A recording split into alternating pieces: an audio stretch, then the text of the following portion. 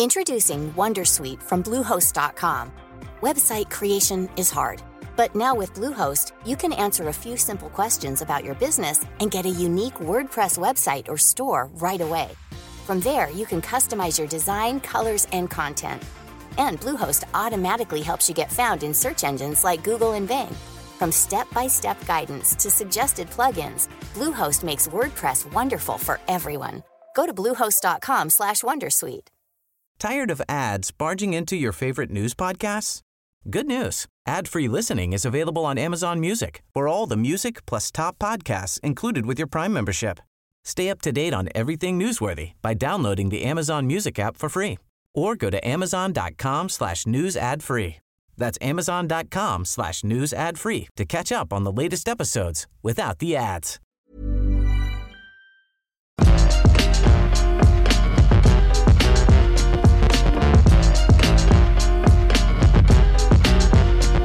Hit the record button, Josh Brown. Now, you are not Jules Gill, as I have just said your name. Josh Brown, how you doing? I'm all right. I'm not Jules Gill. I looked in the morning this morning, obviously. I looked in the mirror this morning and I was bald and had a giant beard. And I was like, why has this happened? It's you woke up this morning, got yourself a gun. On Untitled Banda podcast. Don't you be bringing my boy. The Sopranos crack. I still don't know what the Sopranos thing is. I'm going to sort of float this on the UBP, see if most of the UBP following are fans of the Sopranos, because it's doing the rounds, Josh Brown. Why? I don't know why the Sopranos has come back, but it's everywhere. You can't get away from it. The ultimate lockdown viewing experience. That's why it is perfect for everyone just having a lot of time on their hands. And everyone deciding, you know what? That series that I've been meaning to watch for 20 years, I can probably get around to that now. I might as well give it a go. And everyone's been loving it. I think we mentioned it on a couple of different videos, podcasts, whatever it's been so far. But like, I feel like most of the world has rediscovered The Sopranos, including our office for whatever reason. But then there's also Sopranos memes doing the rounds. That guy, main man, forget his name, Gandolfini, Big G. He's just doing the rounds as well. And it's a big old thing. But anyway, this is the Untitled Banter podcast. I'm Scott Tailford, joined by Josh Brown. Hi, yeah. How are you doing? I'm pretty good. I know, I'm glad to have you on. We did a bit of a switcheroo because Jules filled in for your news slot thing the other week, and then you're on the UBP because Jules is apparently camping somewhere, like some sort of weird outdoors having a good time, is he? Bloody hell. Getting fresh air and that like a weirdo. And so yeah, he's out doing his camping stuff. And I thought, well, why not get Mr. JB Josh Brown in for the Untitled Banter pod? So massive thank you to everybody for sending in questions. Now for this week, I didn't ask for fresh questions. I thought I'd go back to the old take trough, because obviously we get so many submitted every week that they're always put in the take trough anyway. And we've still got tons to get to. So going back to some stuff from the last couple of weeks, first question from Laughing Sunbro: who in your mind is making the gaming industry better these days? We see a lot about the negative, but what about the positive? Any people, groups, or companies you'd want to give a shout out to? Oh, an interesting one. I mean, there's so many people like doing great work, like, pushing forward in terms of, developer working conditions, trying to minimize crunch, pushing for more diversity in the hiring and stuff like that. In terms of actual like developers and creatives, though, I think we talked about him, I think maybe even this Monday on our podcast, Scott, but Joseph Fares.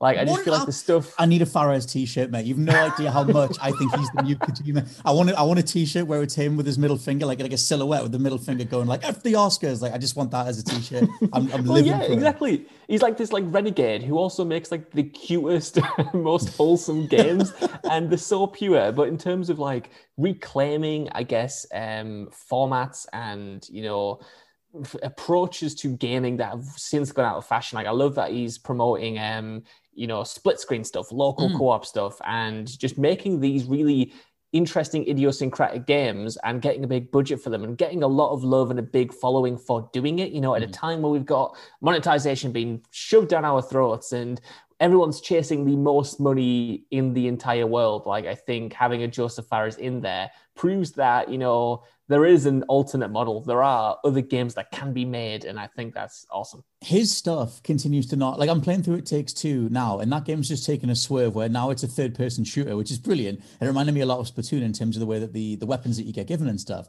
But that game just feels like the most, like, it's such an anomaly. Like, the fact that it's published by EA, it has this real auteur sort of creative vision. There's a lot of him in it in regards to, like, you look at his other works like Brothers and A Way Out. I know he's directed a few movies and stuff in the past as well. But like you said, it's just that idea of like the return of the auteur, the creator, because across the 2000s, it was like Ken Levine, Hideo Kojima, X number of other sort of people that helmed their franchise, even Cliff Bleszinski for Gears of War. And I feel like that stuff kind of went away a bit. But Fares getting out there and being such a big personality. I mean, there was a quote the other day, and we can't swear on this podcast, but he was being interviewed the other day about like, what does he think his role in gaming is? And he said his role was to FS up. He just wants to get in there. He just said that his role is to do that. And he said that, he's like, when I'm around a bunch of developers, my role is to FS up. And so I'm a big fan of that. It's some sort of mantra to live by. I do want to shout out because Sumbro mentioned, people, groups, and companies. I think NoClip stuff, Danny O'Dwyer's stuff that he's done since leaving GameSpot, just seeing games be made. I feel like the industry drops the ball on that in every conceivable way. And I think that, so many issues in regards to like crunch and how we think of games being made. And like, you still see people doing like wish list features for games like a month before release. And it's like, you guys have for understandable reasons, because there's hardly any media out there to show otherwise how games are made. And I feel like, we need more companies like that. I don't know if you remember when PlayStation started doing it. They used to do little round tables. They actually did it with Will Wheaton back in the day. No, the only things I remember like them putting out are those kind of like final day documentaries that they did for the first Last of Us, and then obviously they did the big documentary for God of War. But the I can't Raising remember Kratos one. Yes, that one, yeah. Which you featured in, did you not, Scott? Well, very briefly. Funnily enough, I wasn't going to drop that in, but I'm in the final credits. I couldn't get enough of that game, and they asked if they could use me. I'm part of the final credits, saying that it was an amazing game. But Sony did these like first party roundtable things where they sat down. I think Neil Druckmann's on one of them. I think one of them is a Last of Us one, where it's Will Wheaton as the host, sitting with a bunch of different devs and just talking about the creative process and everything.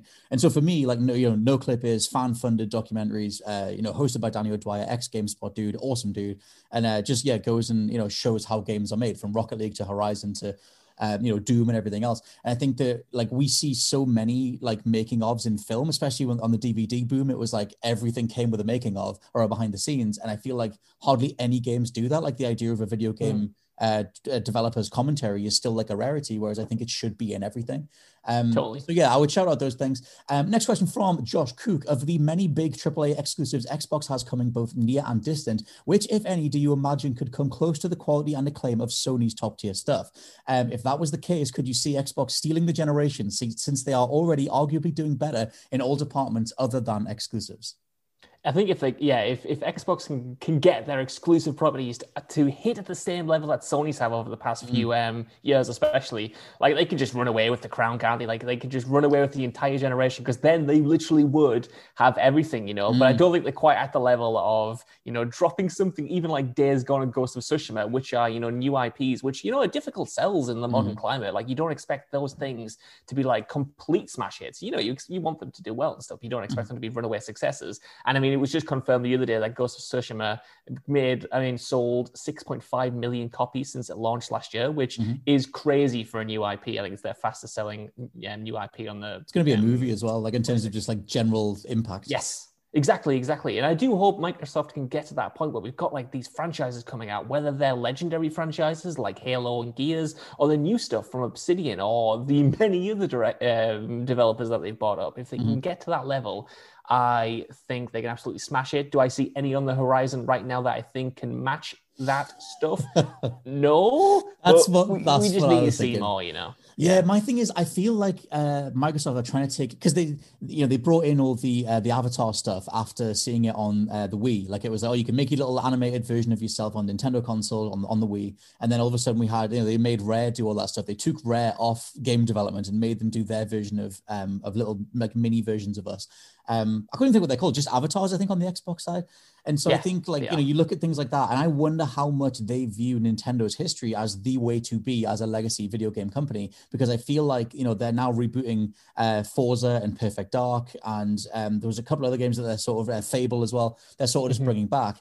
And I'm like, do they view these franchises as legacy franchises, like the same way that Nintendo do? Because for as much as Sony have like long-standing franchises, most of them have since gone third party, like Crash Bandicoot or Spyro or Metal Gear Solid or whatever. Not that they didn't start as third party, but they did start as exclusives. And I feel like even Final Fantasy now is not known as a Sony exclusive thing, but it used to be after the SNES and everything. And so I kind of wonder, like when I look at the slate that Xbox has in the future, it doesn't excite me looking at another Fable, another Forza. I'm curious what Perfect Dark's going to be, but even their new studio, the Coalition, are saying that it's going to be a completely new experience. I think it's going to be in third person, so already it's different to the original Perfect Dark. See, me personally, I'm looking forward to them in particular because, when they try to do something different with Gears and Halo, I really love Gears 5. I'll talk about that with Ben Roy whenever I possibly can. Pods. But they were very much continuations and they weren't kind of shaking things up in a massive, massive way. But I think, if you take these franchises that people love, like Fable, like Perfect Dark, that haven't really been served well in a long time. I mean, Fable 3 was ages ago, and that wasn't a great note to go out on. Obviously, Lionhead Studios had a bunch of games that were also cancelled. We've got new blood in. We've got a brand new developer in. We've got a clean slate for all intents and purposes. So I'm looking forward to seeing how they can be re-embraced. Because, I mean, if you asked me this, Scott, in relation to Sony like 5 years ago, and you were like, Josh, what do you want them to do? Do you want them to make another God of War, reboot it? I'd have been like, hell no, do something new. True. But I think these kind of creatives have shown that you can do original things with existing franchises and update them in a revolutionary way that still stays true to what made them famous in the first place, but in a way that isn't afraid to completely rejig certain things, approach things with a different perspective and stuff like that, and kind of, make it feel new, even if the name isn't. It's weird, right? Because I feel like the amount of studios that Xbox have now, I think it's 23 studios they have now that they've done the Bethesda deal. It feels like, that bit when you play like an RTS and you just gather up all your resources just for ages. It's just sort of like, as soon as I do something, I'm going to destroy everything in front of me, but I'm not there yet. And I feel like 2021 is them just sort of, just make more infantry units, just make more cannons, just make more ballistas, and then I'll unleash all of it in the future. And I feel like once that gets going, it'll be kind of like a thing to behold. Like if they can, get all their ducks in a row and have all of those 23 studios rotating through, then you should pretty much have, an Xbox branded thing every month, every couple of months. And that treadmill of stuff will be so much more powerful, assumedly, than what Sony are putting together. But we're nowhere near that yet. And the way that they seem to be rolling it out is that they still want to bolster Game Pass, like, way far ahead of anything else. And so, yeah, I mean, like you said, to the original question, is there anything that's on the horizon that feels like it could go up against Sony stuff? Not yet, but I think that just the sheer amount of studios under their wing, I still think we'll get a Bethesda Obsidian crossover thing. I just think you'll get that, even if it's just, the art designer from one of them and the conceptual lead from another. They can still say that's Bethesda and Obsidian coming together, and then maybe that'll be like a big deal. Because there is still that Awoken game. I think it's called Awoken. Obsidian's new RPG. So assumedly that'll be something, but it looks very traditionalist. So I guess like that's maybe a more of a wait and see. Next question from William Huxley. This might make you feel very old, and not as old as me, but we'll see. Mr. William Huxley, being a teenager who grew up playing games on the PS4 and Xbox One generation, I feel like I've missed out on some great games from earlier generations, like GTA San Andreas, Metal Gear Solid, and more. So what are some games you would recommend from earlier generations? Maybe albums, TV, and life experience too. I'm sorry, carry on. Sometimes, right, I look in the mirror and I think, you're not too old now. You still got it. But we don't, Scott. We're old. We're not. There's teenagers on the 8th generation, my friend. There really is. That's a bit of a thing. Such a big question, such a great question. And it's difficult to just shout out, one thing off the top of my head, because there is such a history. Well, see, so he mentions, I was going to say, he mentioned San Andreas, Metal Gear Solid. Does that spark something in you? Metal Gear Solid, definitely. Those old GTAs, I'm wrangling with myself because I've been considering going to buy the GTA trilogy on the PlayStation 4 at the moment, which is, GTA 3, Vice City, and San Andreas. I don't know if they'll hold up. It's obviously, great to go back to them, but I think they very much are as much a product of their time as they are like these quote unquote timeless classics, It's strange, right? Because I have gone back to them in amongst all the lockdown madness. Me and you've covered this on our podcast on the Mondays, where we've just been going back to all sorts of mad stuff. You're playing The Sopranos, because why not? But all sorts of stuff. And I went back to GTA 3 and Vice City and San Andreas just across lockdown, just did a handful of missions and just sort of got a feel for those games, because Rockstar have changed so much. And it's weird because retroactively and retrospectively, when you go back to them now, they're so much more arcadey than how Rockstar is now. And like there's stunt ramps all over the place. The maps are way smaller. They're easier to memorize. I feel like there's just like, in GTA 3, I forgot that there's all the drug tablet pickups that you can get. Just like pick up a power up and all of a sudden you're in slow motion, but your punches are launching dudes across the street. And I was like, I can go for this. Like, I mean, it reminds me of like older top-down 2D GTA, but at the same time, like there is like a feeling to that old school GTA, like where you can play around with it a lot more. Like even Nicky Jakey talked about, which is what I did this too, like the whole thing where you're tasked with taking out a particular person who's going to be driving a car in a mission. So you get there early, you steal the car, you put the bomb in the car, and you put the car back where it was before, and the person gets in and blows themselves up. And that was one of the best moments in like GTA history that you did yourself that Rockstar have since moved completely away from. So like those things are still in those old GTAs, and like I said, weirdly it makes them like retroactively fresh because you're used to being told where to go and where to stand in cinematic based games or whatever. But yeah, I still love the old GTAs. I mean, especially for the music and everything. And when was the last time you played those games or anything from, I guess, that era? Well, this is the thing, that was like so long ago, like those GTA games, I haven't revisited since I was a kid, really. You know, I've dabbled when Vice City first came to PlayStation 4, like me and my friends got it, we had a few drinks, relived our childhoods at the time. But I guess the one game that I can always recommend that is a little bit older that you might have missed if you're a teenager growing up on the PlayStation 4 is Resi 4. I think that's one of the absolute most timeless classics that constantly holds up. Like I play that every 2 years or so on a new console or whatever.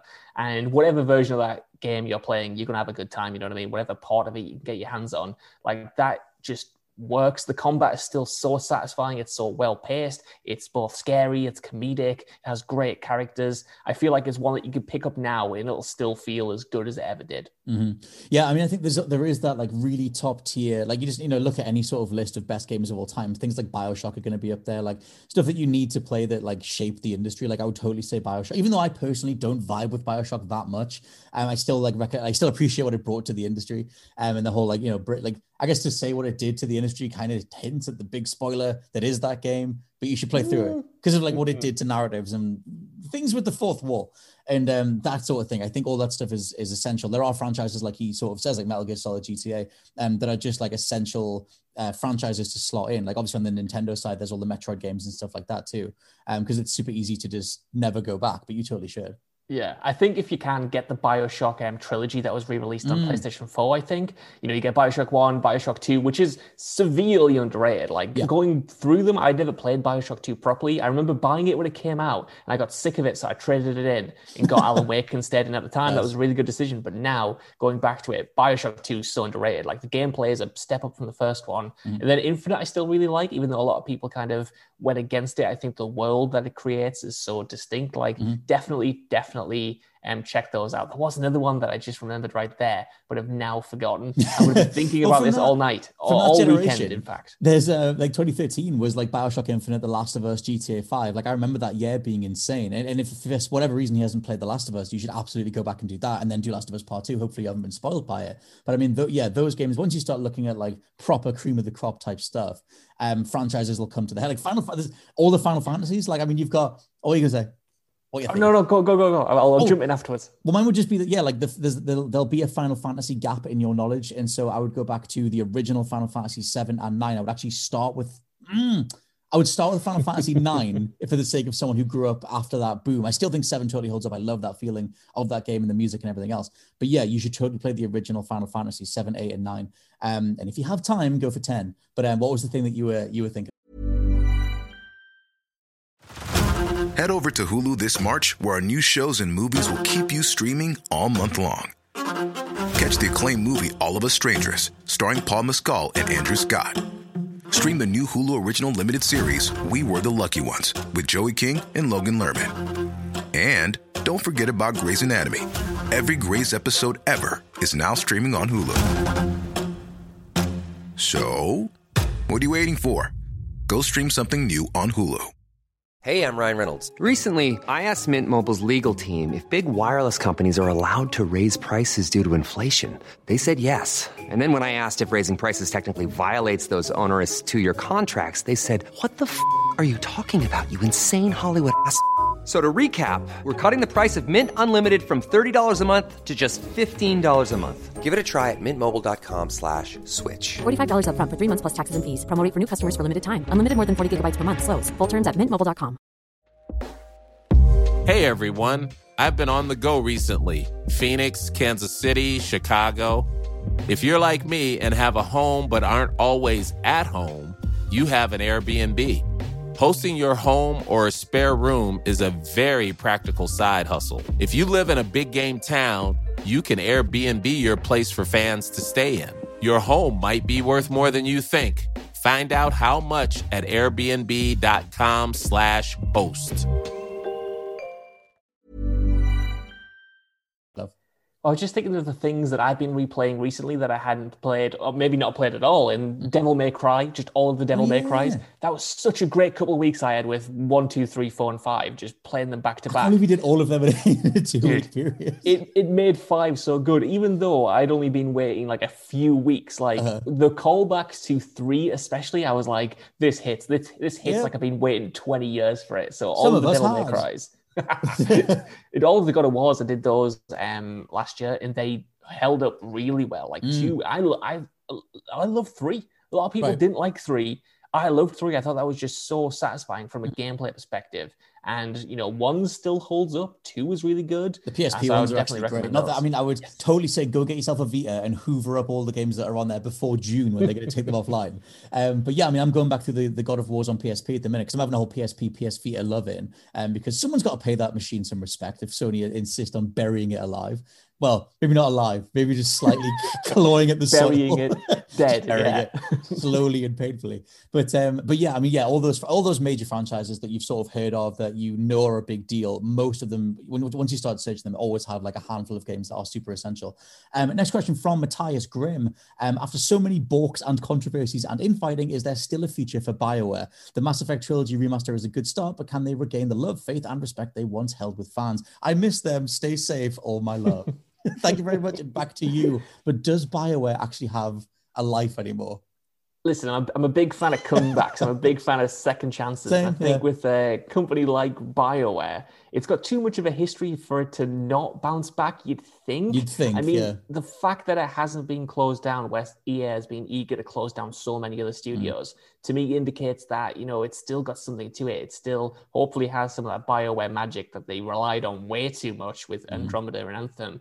And I think if they just manage to refocus and pivot to something that they genuinely want to make and make sure it's organized from the top to the bottom, I think they can come back. They've only really had, in my opinion, like one really bad game, one mediocre game, and that's like it. I mean, yes, it has been the past 10 years of BioWare, but with and Dragon all the Age staff 4, have left, and all the staff has left. With Dragon Age 4, with the Mass Effect sequel that's coming up, I forgot about that completely, and with the upcoming remastered trilogy, I just, if it doesn't happen now, it's never going to happen. That's what I'll say. Like, if they don't manage to claw back some respect with these next few projects, then I'll say no, it can't happen. But I still believe. I want to believe, but every time I read one of those reports about just how many influential people have since left, like the founders left in like 2012 or whatever it was, or 2013, just before Mass Effect 3. And then you've got like Casey Hudson's just been, no, I'm good, I'm out. And then like there's all these project leads that have came and went. Mac Walters is still there, I think. He's the one dude who's still there that was on the original games. And he's the lead on the new trilogy. So yeah, I guess one thing going back through that trilogy, when it comes out, is going to be like, does this feel like it touches up everything in the right area, or does it feel like a cash grab? Like, assumedly hopefully there's some semblance of soul in that trilogy that like reignites the spark in like, oh my god, BioWare can do all these things that no other dev is anywhere close, really. When BioWare's firing on all cylinders, there's nothing like them. And I think that like I would like a prevalent third person major RPG studio doing that thing.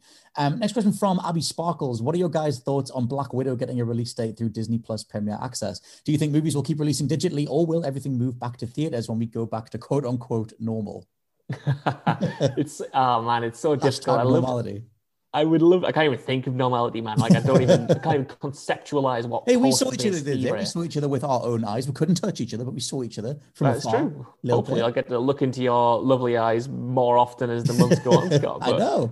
Until then, we're resigned to watching movies like this on streaming services. I mean, we were talking before we started recording about how you're going to rent Godzilla vs. Kong for $15.99. Counting the minutes. Home cinema. With Black Widow, I think that was an inevitability. I think they did well to push it for as long as they did. When so many other studios and themselves were caving, putting Mulan on Disney Plus, releasing a bunch of other tentpoles like Wonder Woman 1984. on HBO Max and stuff. Like they held out, I think, for as long as they could. And now ultimately, you know, the MCU in particular is like a big machine. They have plans going forward. Each movie interconnects. They have different phases. And we're already kind of out of sync now with WandaVision and Captain, what is it? What the hell is that show called? Soldier. That's the one. And both of these are kind of airing later than they should, and they're airing before things that should have already came out. So I think ultimately they needed to just kind of like say that Black Widow's coming, you know, we need to move on. We need to get on with all of these other projects. I think it sucks for that movie in particular because I think, especially with its, you know, it's a Black Widow movie. People have been looking forward to that for a long time. It's so mistimed. Like it's coming out so late. Like it's ridiculous. It is. I think in regards to like the whole access point thing and the conversation around like, do you like fundamentally, I guess that's a question I can ask you. Like fundamentally, do you want to see new movies at home? Like, is that a yes or no thing for you? Because I don't really. I want to see them on the big screen. I guess it depends what the movie is, but someone like a Christopher Nolan movie. I remember when I saw Gravity in the cinema, like Alfonso Cuarón's Gravity. I wouldn't have wanted to watch that on TV. And I remember when I've rewatched these movies like Dunkirk or whatever with my parents, like on their TV at home. It's not the same thing. And I think that there is a quality, there is a specificity to seeing a film in the cinema that you cannot do at home.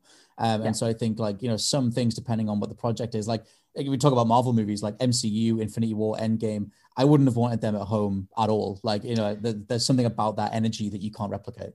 Yeah, I fully agree with that. I love the cinema experience. I'd just fallen back in love with it when they all closed down, which was really, really annoying. Right. But at the same time, I do think, and I disagree with like maybe you, Scott, and a lot of like people I really respect, film people I respect on Twitter, who every single time something gets announced for streaming, they get a bit frustrated and a bit annoyed. But at the same time, in the period we're in, I just want movies. I just want to see these movies. And at the moment in time, the safest way to do that is via streaming. And ultimately, I think these movies need to be seen. They're still going to be seen by a lot of people, whether they come to streaming or whether they go to cinemas and stuff. And at the moment, it's far safer and ultimately far more accessible to stream them right now. So currently, I'm fine with it.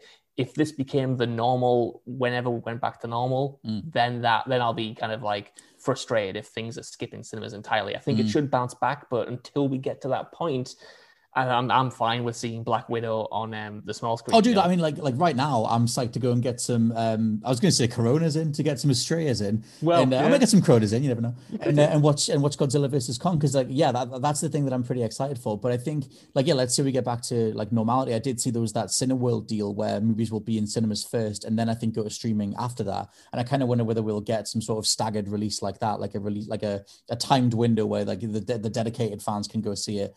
Or maybe a simultaneous release, and it's just options. Like you choose whether you want to go and spend the money for a one-off viewing for a reduced price, or whether you want to pay to keep it or whatever, and just flatten out all those price points all at once. I am curious to see how it goes. I think most of the home releases have been pretty disastrous sales-wise. Like I'm pretty sure Mulan bombed.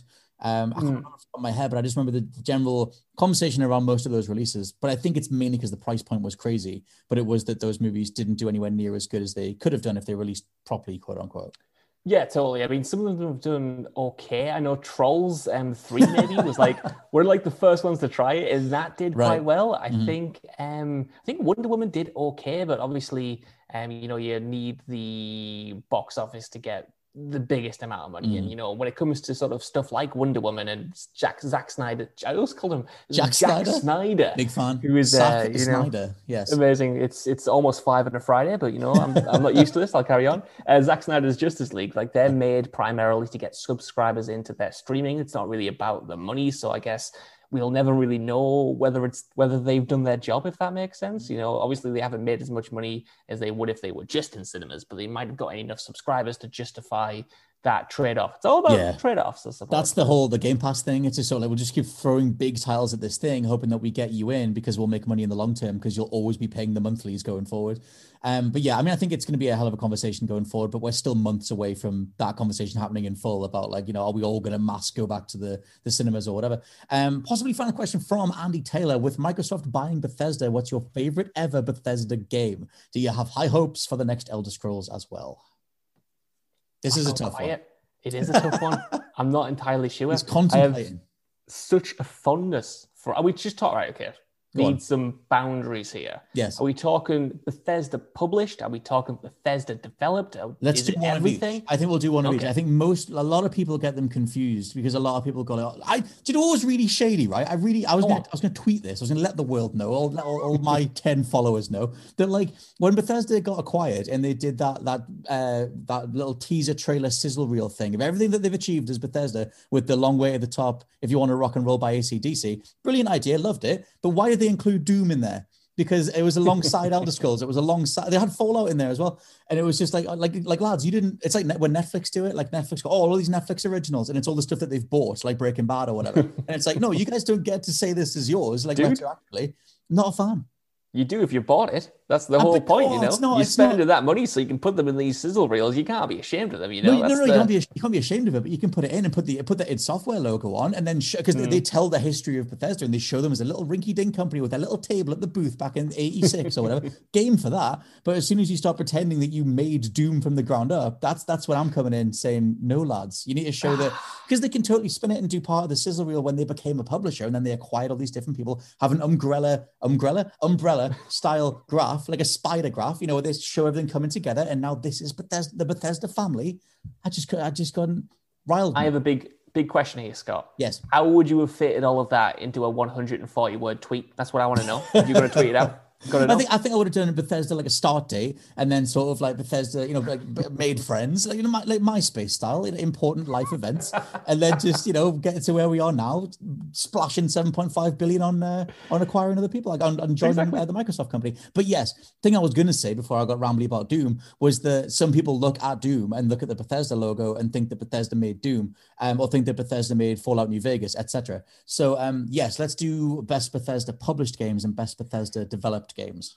Best Bethesda published games is almost a three-way tie, but I'm not going to take the piss too much, so I'll just do a two-way tie. It's between Prey by Arcane, I will talk about until I am dead. I think that's one of the best sci-fi sims that I've played in a long time. That game's got FPS boost now as well. Lovely 4K 60. Does it really? Loving it. Finally, you can return to it. And The Evil Within 2 is like one of the best horror games of the generation, and everyone seems to forget about it because Resident Evil 2 Remake came out and everyone started talking about that instead. And I'm like, no, The Evil Within 2 is great. It's open world. It's weird. It's so well done. It's awesome. And when it comes to Bethesda developed titles, it's perhaps the normie pick, but for me, it's Skyrim. It's got to be Skyrim. About how much I love Fallout 3 or Oblivion or go back to Morrowind or whatever, but Skyrim is just, I'm going to have fond memories of that when I'm 90 years old.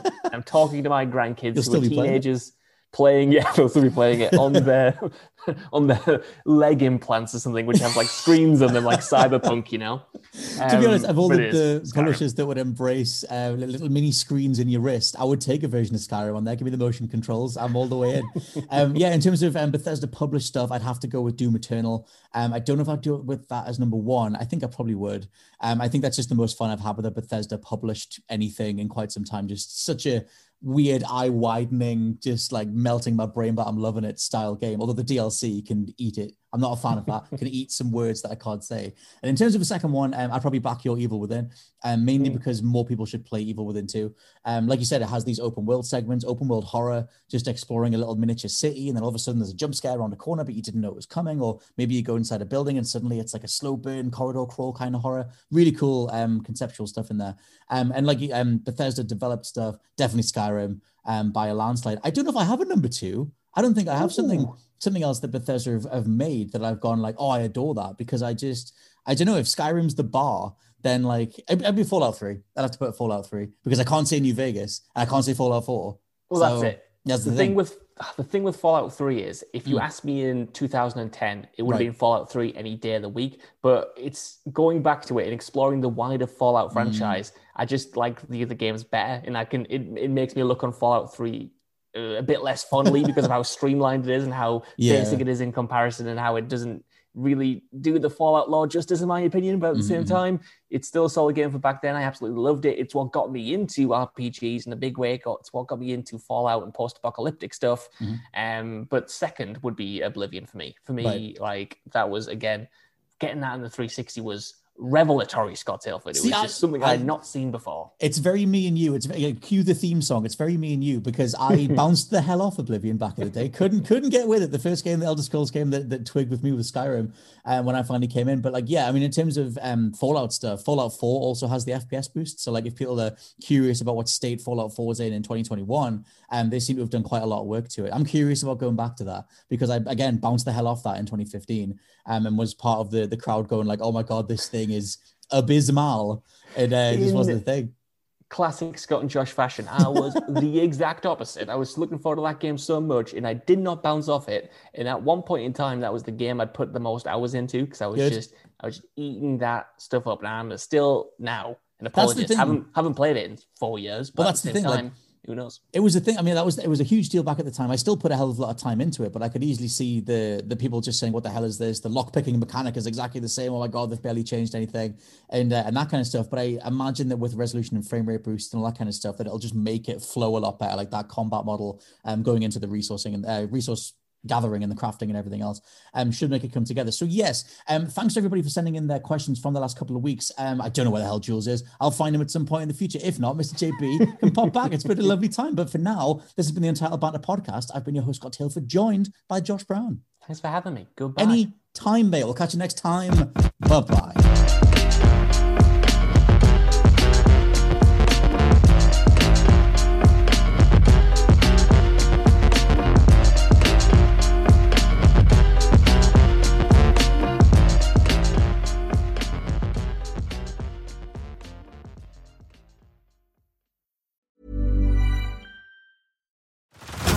Head over to Hulu this March, where our new shows and movies will keep you streaming all month long. Catch the acclaimed movie All of Us Strangers, starring Paul Mescal and Andrew Scott.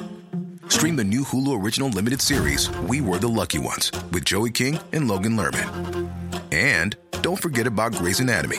Every Grey's episode ever is now streaming on Hulu. So, what are you waiting for? Go stream something new on Hulu. Tired of ads barging into your favorite news podcasts?